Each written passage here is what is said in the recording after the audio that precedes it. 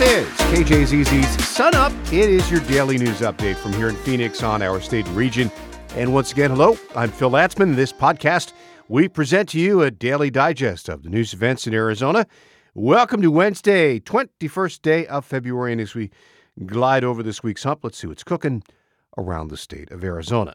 A state lawmaker who wants to represent Arizona in Congress is backing new legislation that would make it tougher for people who cross the border illegally to work in the state.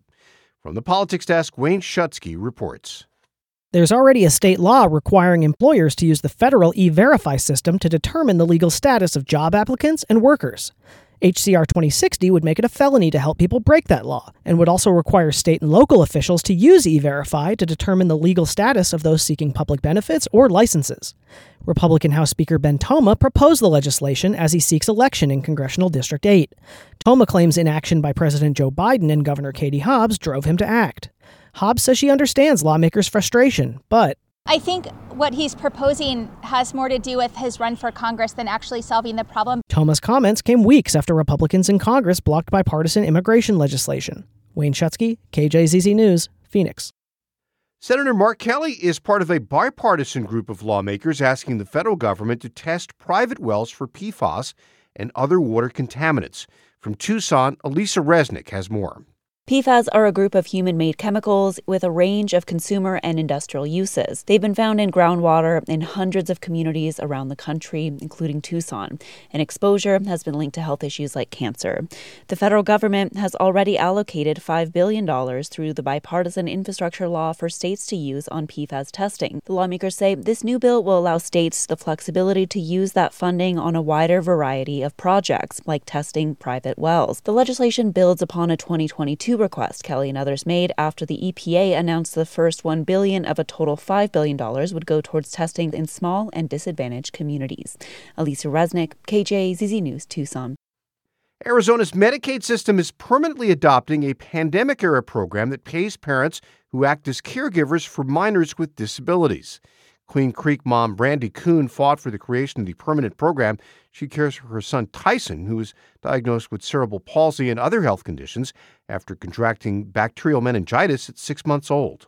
We saw many benefits to this temporary program, including housing stability, reduced abuse rates, and continuity of care, and wanted it to become a permanent option for Arizona families. The federal government approved the permanent program last week. Parents of minors with disabilities who are enrolled in the Arizona long-term care system can qualify to be paid for up to 40 hours per week under the program. Asian and Hispanic home ownership rates have reached all-time highs in the U.S.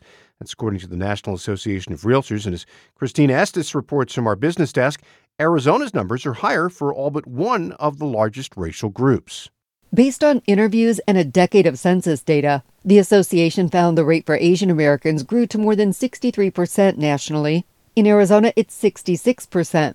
Nationwide, Hispanic home ownership increased to 51%, compared to 59% in Arizona.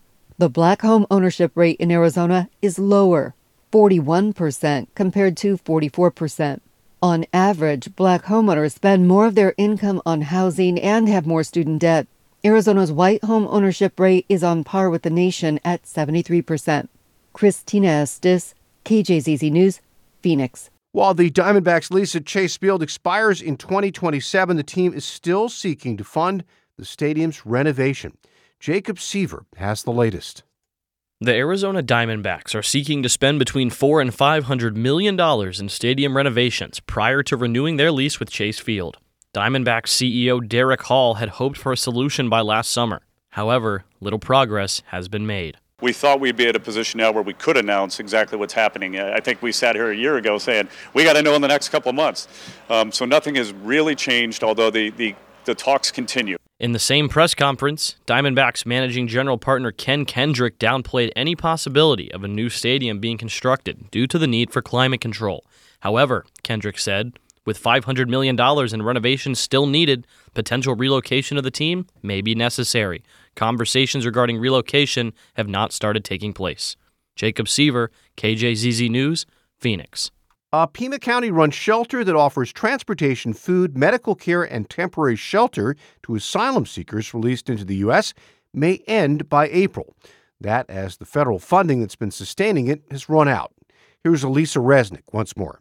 Asylum seekers processed along the border in Arizona often come to Tucson for about 48 hours. The Pima County program is run by Catholic Community Services and receives the majority of its funding from FEMA.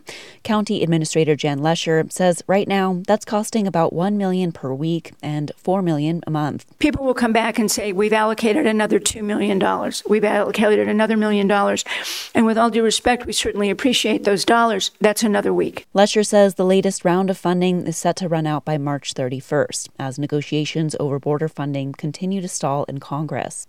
A memo penned by Lesher this month says the county program is set to wind down by the end of March, and in lieu of those services, street releases of migrants in Tucson could begin April 1st. Elisa Resnick, KJZZ News, Tucson. Chandler Mayor Kevin Hartke highlighted public safety, parks, and water conservation in his recent State of the City address. Water conservation rebates offer incentives for water-efficient technology and grass removal. We saw a 900% increase in homeowner applications in the first 60 days of this new program. Hartke also said Chandler would add a sports complex at Tumbleweed Park along with an 18-court pickleball complex. In the coming years, the city will use voter-approved bonds to build a police forensic science facility as well.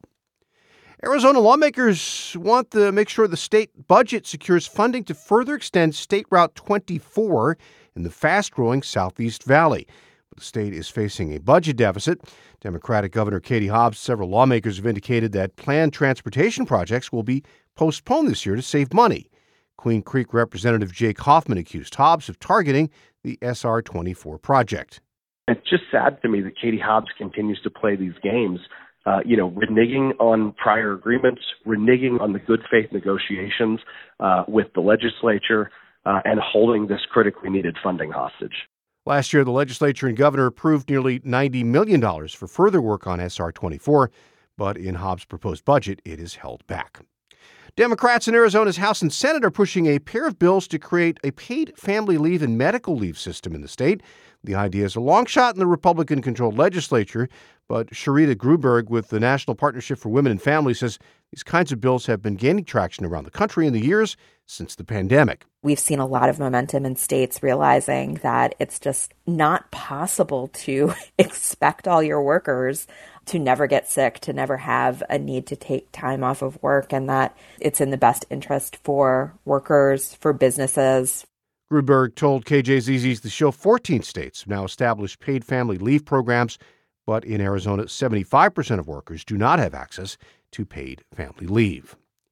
Well, for nearly 2 decades, it was a mystery who left the body of an unidentified newborn inside a trash bin at Sky Harbor Airport. Well, on Tuesday, Phoenix police announced an arrest in what has become known as the Baby Skyler case. Here's Jacob Seaver again with an update on that. Phoenix police have identified the suspect as the infant's mother, 51-year-old Annie Anderson. Detectives began their investigation in late 2005 when a baby girl was found dead and wrapped in newspaper in a black plastic bag in a women's restroom at Sky Harbor. Police say the medical examiner concluded that baby Skyler was born alive and had been suffocated. Lieutenant James Hester is with the department's cold case unit. He says new DNA techniques led police to a possible match for the baby's mother in 2021. In the following year, police went to Washington to interview Anderson. When confronted, Annie Anderson identified herself as the mother of the victim and provided an account of what occurred. A Maricopa County grand jury issued a warrant for Anderson's arrest. She will be extradited to Arizona to face a first-degree murder charge. Jacob Seaver, KJZZ News, Phoenix. In sports hockey, the Coyotes, who were once a playoff contender, now trying to snap a 10-game losing streak tonight in Tempe, so they host the Toronto Maple Leafs with their only Valley visit. Yotes are winless since January 22nd. Basketball, Suns have another day off as part of the NBA's All-Star break. They've won 7 of 9 going in. They'll resume tomorrow night in Dallas. Baseball, the Diamondbacks, they will play their first spring training game Friday against the Rockies at Salt River Fields. And that does it for this Wednesday edition of KJZZ's Sun Up, Arizona's Morning News podcast on this February 21st. I'm Phil Latzman. Thanks so much for listening. Enjoy the weather out there, and we'll be back at you tomorrow.